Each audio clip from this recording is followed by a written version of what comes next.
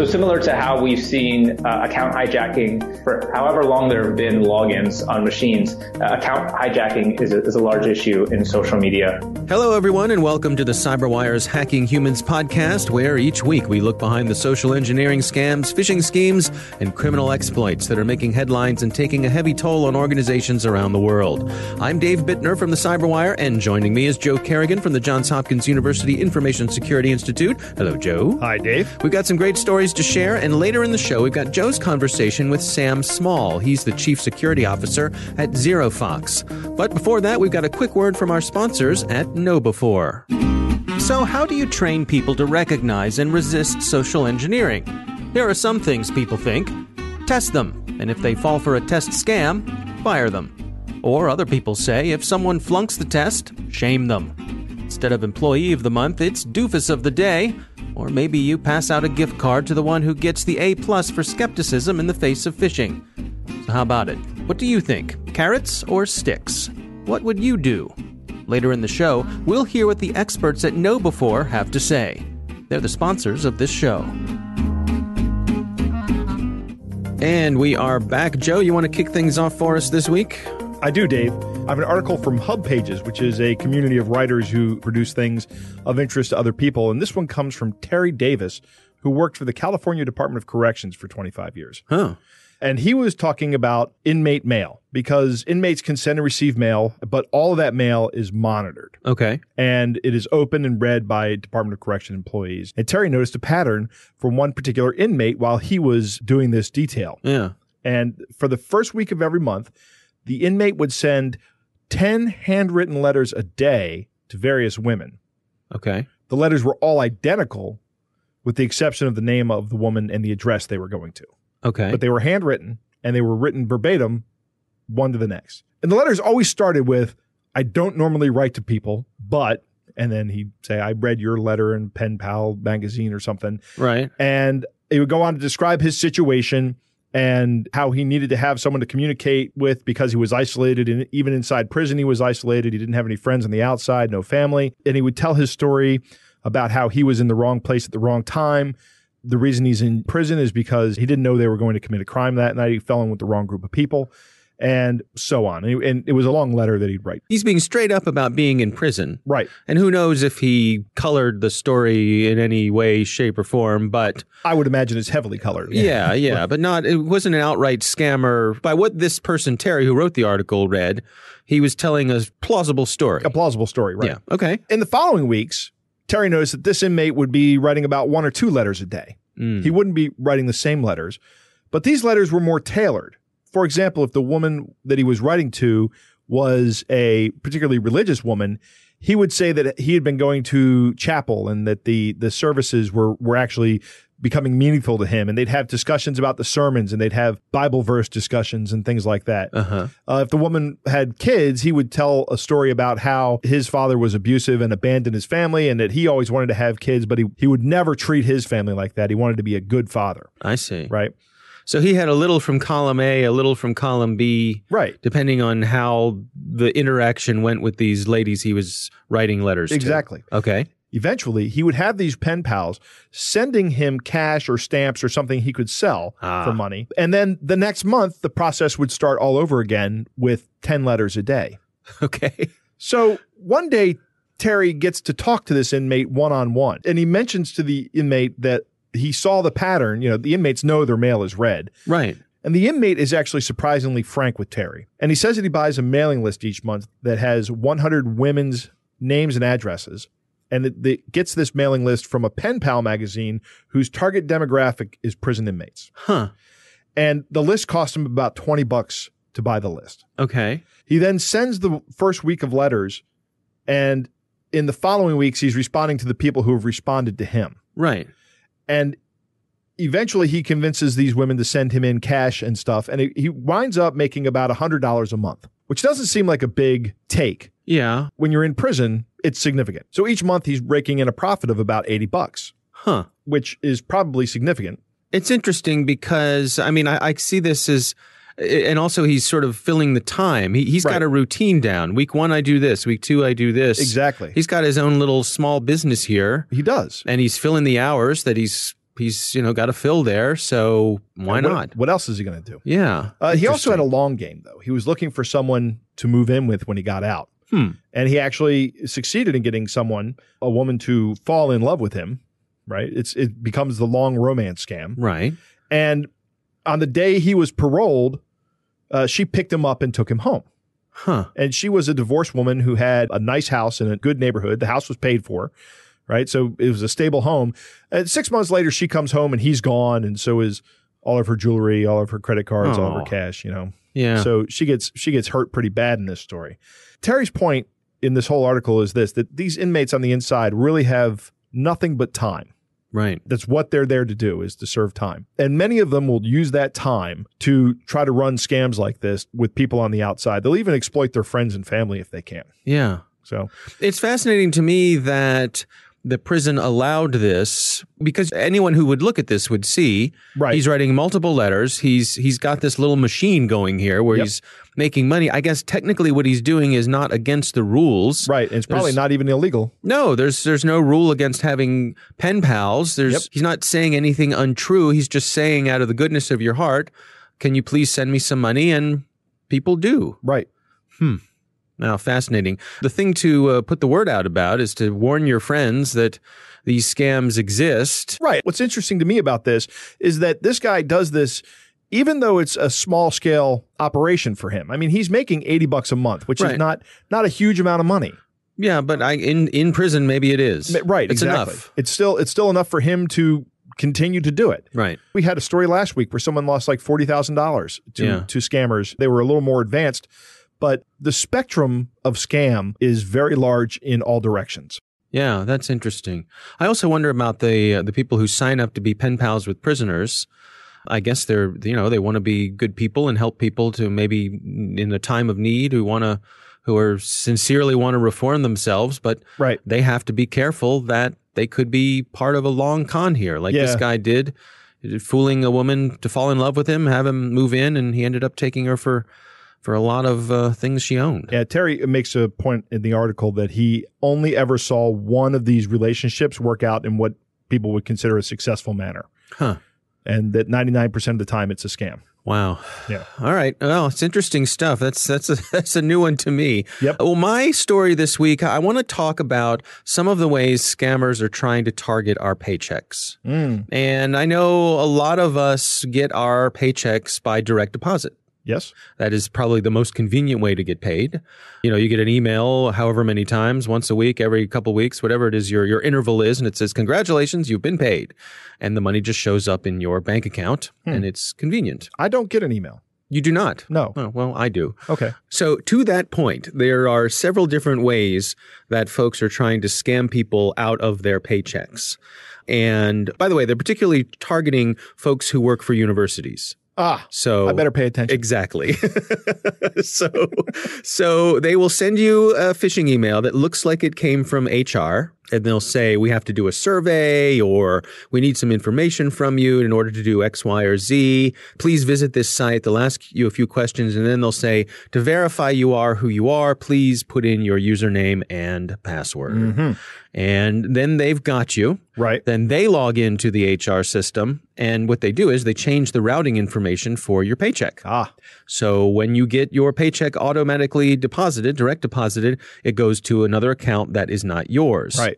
The problem with this is, for the folks who don't get emails, like you, I guess, it could take a couple days to realize that, hey, I didn't get paid.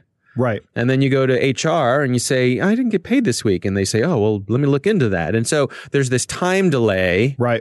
And in the meantime, the scammers have got your money, out of the account. And they're gone. Right. They're long gone. Now, there's another way that they can do this, and that is targeting HR. There was someone sent us a story about some scammers who were using information they had gotten from stolen applications for rental units in an apartment complex. So think about all the information you put down on a rental application. Right. Right. Lots of personal information there, lots of financial information, maybe a canceled check from your employer, your signature, basically everything you need to pull off this scam. So these bad guys were using these applications that had been stolen from an apartment complex, and then they would send an email or a fax to HR at the company and say, hey, this is Joe Smith and I want to have my paycheck sent to my new bank account. Right. And the HR people would look at it and they had everything they needed there. Right. They might even have the old bank account information. Exactly. Right? Exactly. Change it from this routing number in this account to this routing. Well, this checks out because they have the correct information. And here's my signature, which checks out. Mm-hmm. And same thing would happen. So in this case, the HR people would change the routing information. And in this case, the person getting paid has no idea it's been changed. Right. Right. And same sort of thing happens. It takes a little while to track down. And in the meantime, the money is gone. Right. So I have a question. Yeah. In these cases, who's liable? It's an interesting thing. There was a case of this where a university got hit, and the university made the people whole at their own expense, really out of the goodness of their heart. I think they said, okay, we're going to make sure everybody gets paid this one time. Right. Well, if I am, as a university employee, a victim of a phishing scam where I provide my login credentials, Right. Right. And then the scammers then use the information I provided to change my routing information, I would understand if they said we're going to do this one time. But in the second case where you talk about somebody sending a fraudulent fax to HR and HR just going ahead and changing the information, I think if that happens 100 times, the university should be liable, or the employer, any employer, because I think that's reasonable. There should be better checks and balances than I receive a fax and I go ahead and do it. Yeah. Yeah, there was a tip here that caught my eye, something that I hadn't heard before in terms of protecting yourselves to replying to these possible phishing emails. And that was, if you're suspicious about an email, say you get an email from HR, rather than using your email's reply feature, use your forward feature. So you get an email from HR, hit the forward button, and then you manually enter in the email for HR. Right? Chances are you're going to have the right email address for HR in your address book. Right. So it's going to, even if it auto enters it, it's going to be the correct one from HR. So that way you're less likely to be replying to a scam email address, a lookalike email address, or something like that. I thought that was a clever tip. I hadn't really thought about that one. It's a small little step that could lower the chances of you replying to a phony email address. Yeah, it's kind of like entering the URL when you get the Bank of America letter. Yep. Don't click on the link. Yep. Or email, rather, not a letter, but don't click on the link. Enter Bank of America in your web browser. It's the same kind of thing. You're just doing it in the to field of your email. Yeah. It's not going to change the world, but it's a good little tip and probably a good habit to get into. It doesn't take you a whole lot of extra time. Right. All right, Joe, those are our stories. It's time to move on to our catch of the day. All right. Joe, our catch of the day this week was sent in by a listener. This is someone who goes by the name Flowetry. Flowetry. Which I think is lovely, like poetry with an FL. And so this email that they sent us is titled, Stop Contacting the Wrong Office. And it goes like this. Sometimes I wonder if you are really, really with your senses. How could you keep trusting people and at the end you will lose your hard-earned money? Or are you being deceived by their big names? They impersonate on many offices, claiming to be governors, directors, chairmen, or of one office or the other. Their game plan is only just to extort your hard-earned money. Now the question is, how long will you continue to be deceived? Sometimes they will issue you fake check, introduce you to fake diplomatic delivery, unexisting online banking, and they will also fake wire transfer of your fund with payment stop order and even send you fake ATM cards, etc. Anyway, by virtue of the position I have been following this transaction from inception and all your efforts toward realizing the fund, more often than not, I sit down and laugh at your ignorance and that of those who claim they are assisting you. It is very unfortunate that at the end you lose. Although I don't blame you because you are not here in Nigeria to witness the processing of your payment in Nigeria. The problem you are having is that you have been told the whole truth about this transaction, and it is because of this truth that they decided to be extorting your money. The most annoying part is even fraudsters have really taken advantage of this opportunity to enrich themselves at your expense. Those you feel are assisting or working for you are your main problems. I know the truth surrounding this payment, and I am the only person who will deliver you from this long suffering if you will abide by my advice. Whew, thank you. They claim they are helping you and forward all the fraudulent emails you receive to them. At the end, they do nothing about the fraudsters. Soon they will ask you to pay money to receive a compensation of millions of dollars. Do not pay any money to them because they are only interested in your hard-earned money and you will never receive any compensation in return. They will always keep coming back to ask for more money. Please, I beseech you to stop pursuit of shadows and being deceived. Feel free to contact me immediately if you receive this email so that I can explain to you the modus operandi guiding the release of your payment. Do not panic. Be rest assured that this arrangement will be guided by your embassy here in Nigeria. You're urgently requested to provide me with the following information. Full name, address, telephone number, passport or national identity copy. Contact me upon the receipt of this mail if you wish to receive your fund and stop wasting your hard-earned money. I wait your urgent response. Yours sincerely, Mr. Ibrahim Mustafa Magu, Chairman, Economic and Financial Crime Commission. Wow. That is an excellent catch of the day. I haven't seen one this good in a while in terms of just Nigerian scams. Yeah. This is excellent. Kind of turns it on its head, doesn't it? It does. Hey, there are Nigerian scammers out there, but you can trust me. I'm here in Nigeria. That's right. Brilliant. Right. I am your friend on the ground here in Nigeria. I am the chairman of the Economic and Financial Crime Commission, and I am the one who will make sure you get all of your Nigerian money. Right. Don't trust those other folks. You can trust me. Poetry, this is awesome. Thank you so much. All right. That is our catch of the day. Thanks for sending it in. Coming up next, we've got Joe's interview with Sam Small. He's the Chief Security Officer at ZeroFox. But first, a word from our sponsors, KnowBe4. Let's return to our sponsor, KnowBe4's question. Carrots or sticks? Stu Showerman, KnowBe4's CEO, is definitely a carrot man. You train people, he argues, in order to build a healthy security culture. And sticks don't do that. Approach your people like the grown-ups they are, and they'll respond. Learning how to see through social engineering can be as much fun as learning how a conjuring trick works. Hear more of Stu's perspectives in KnowBe4's weekly Cyber Heist News. We read it, and we think you'll find it valuable too. Sign up for Cyber Heist News at knowbe4.com/news. That's knowbe4.com/news. And we are back. Joe, you recently had the opportunity to speak with Sam Small from ZeroFox. I did. Sam is a Hopkins alum, and he's also the Chief Security Officer at ZeroFox. And he was good enough to give me some of his time for the interview. Let's take a listen. All right. So similar to how we've seen account hijacking for however long there have been logins on machines, account hijacking is a large issue in social media.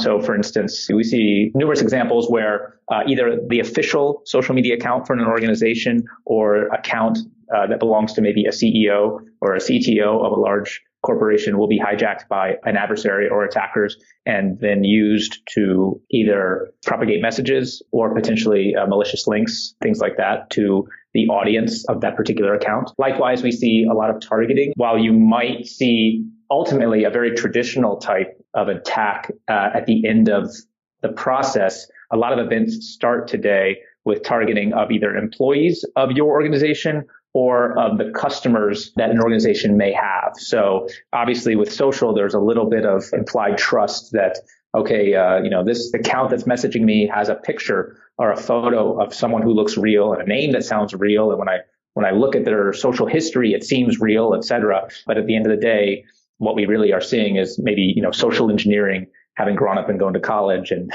being proliferated at scale.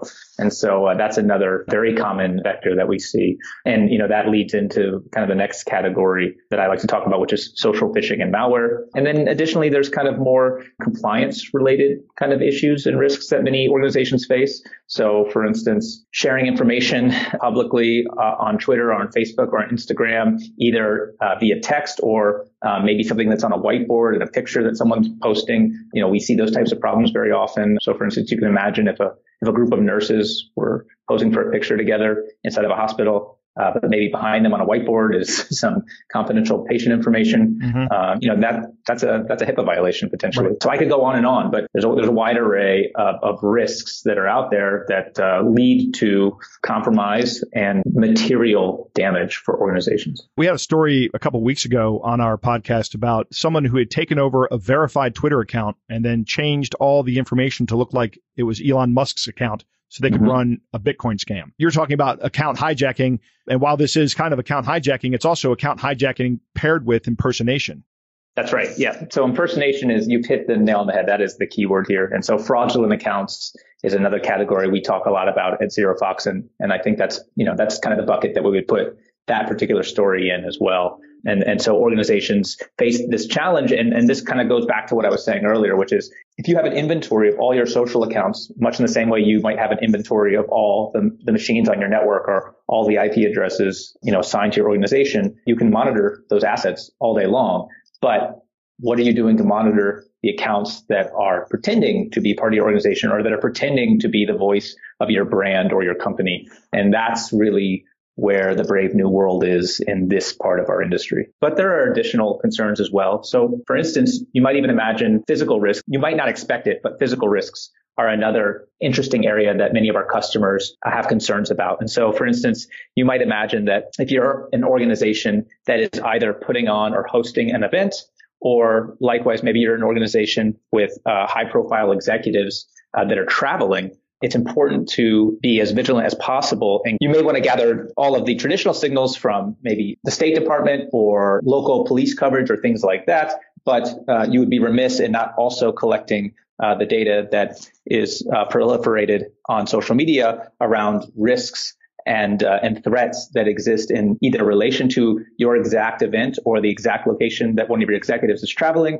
or the broader region in general. This is one of the areas where we see digital threats transcend into the physical realm. And likewise, even just last week, I was working with a customer where we started with a threat that came through the U.S. Postal Service, and we took the indicators and some of the information that was in that document and then transcended into the digital space to try to identify if there were other overlapping indicators or other types of noise related to that particular type of threat. So it's a really interesting space from that perspective. You don't often see, with traditional malware, you don't see yourself hopping from the virtual space to the physical space and vice versa. It's not always the case that we're synthesizing information from various sources, but ultimately that's really where the power lies here, is that you have all of these different sources, and we're trying to synthesize intelligence and data and information across these sources as they all relate to ultimately either a single entity, a single brand, a single location, a single person, or a single persona. I like scary stories, Sam. Sure. So do you have anything that your customers have experienced that you can tell without obviously violating any of your customers' confidentiality, where something has actually happened or malware has been distributed or maybe even physical harm has happened?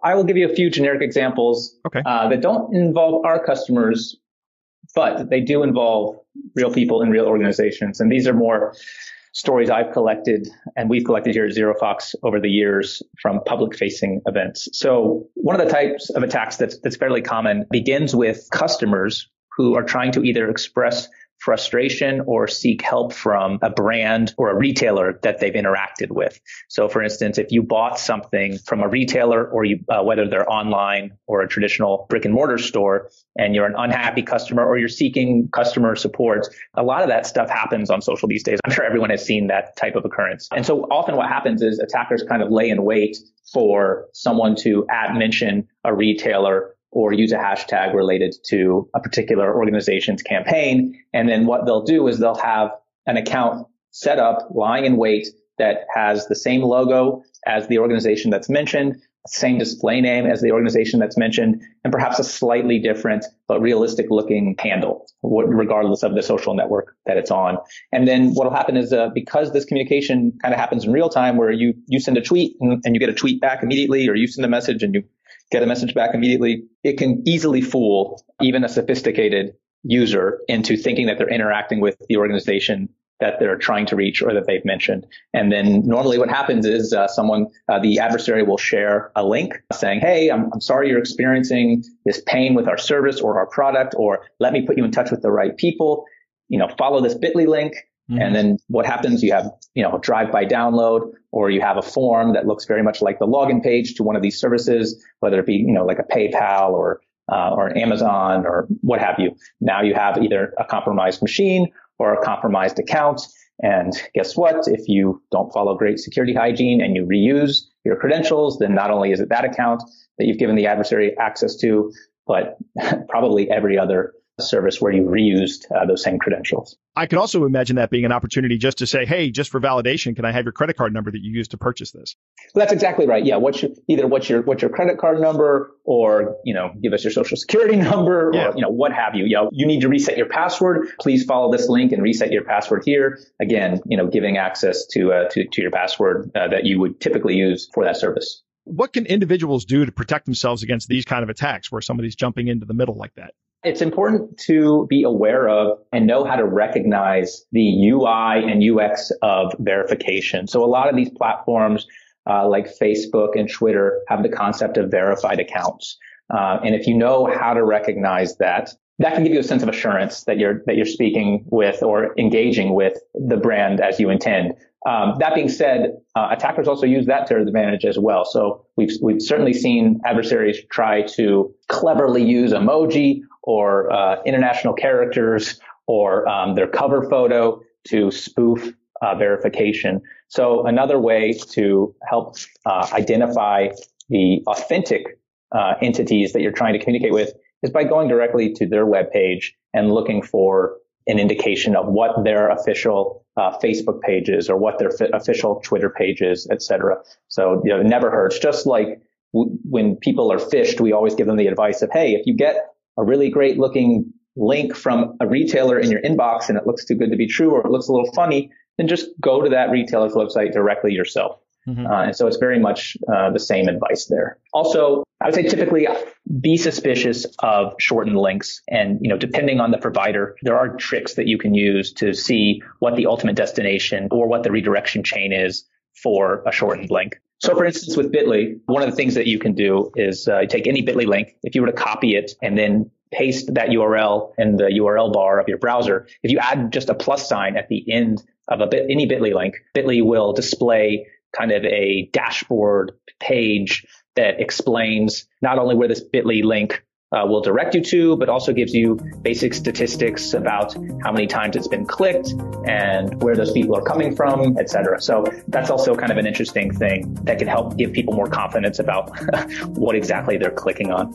Wow, Joe, interesting stuff from Sam at ZeroFox. Yeah. First off, the thing that sticks out in this is how old am I that I can't think of 6 social networks off the top of my head? I'm with you there, my friend. I am with you. Yes.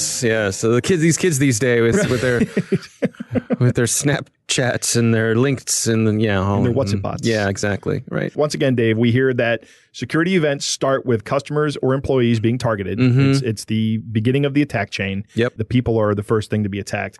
And social media presents a huge attack surface. Right. An absolutely huge attack surface. We don't even think about these things that we're doing on social media.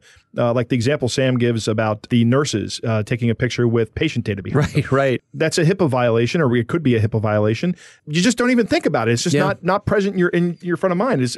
I would view it as an honest mistake. No, I saw one recently with some folks in the military who were standing in front of some terminal that had a sticky note on it that had the username and password for some defense system. Right. Just a nice photo of everybody, and there it is. There it is. Yeah, interesting. But while social media does present the huge attack surface, it also offers an opportunity to collect risk data, which is what Sam was talking about as well. Mm. And that is a great way of looking at the social media landscape a little bit differently, I think. And it's useful. I find that very interesting. Again, we're here to protect yourself as the individual user.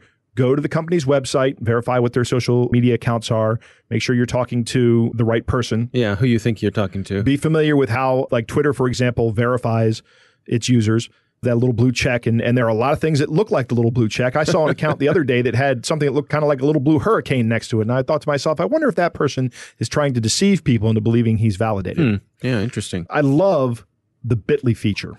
With the plus. With the plus sign. I had no idea that was even possible. Me neither. And I tried it with a couple of links, and it's fascinating. You can see the click history of it. And, all kinds of great stuff. No, it's a good great. tool. Yeah, it really is. Well, thanks to Sam for taking the time for us, and from ZeroFox. We appreciate that. Lots of good information. And that is our podcast. We want to thank our sponsor, KnowBe4. Their new school security awareness training will help you keep your people on their toes with security at the top of their mind. Stay current about the state of social engineering by subscribing to their Cyber Heist news at knowbe4.com/news. Think of KnowBe4 for your security training. We want to thank the Johns Hopkins University Information Security Institute for their participation. You can learn more about them at isi.jhu.edu.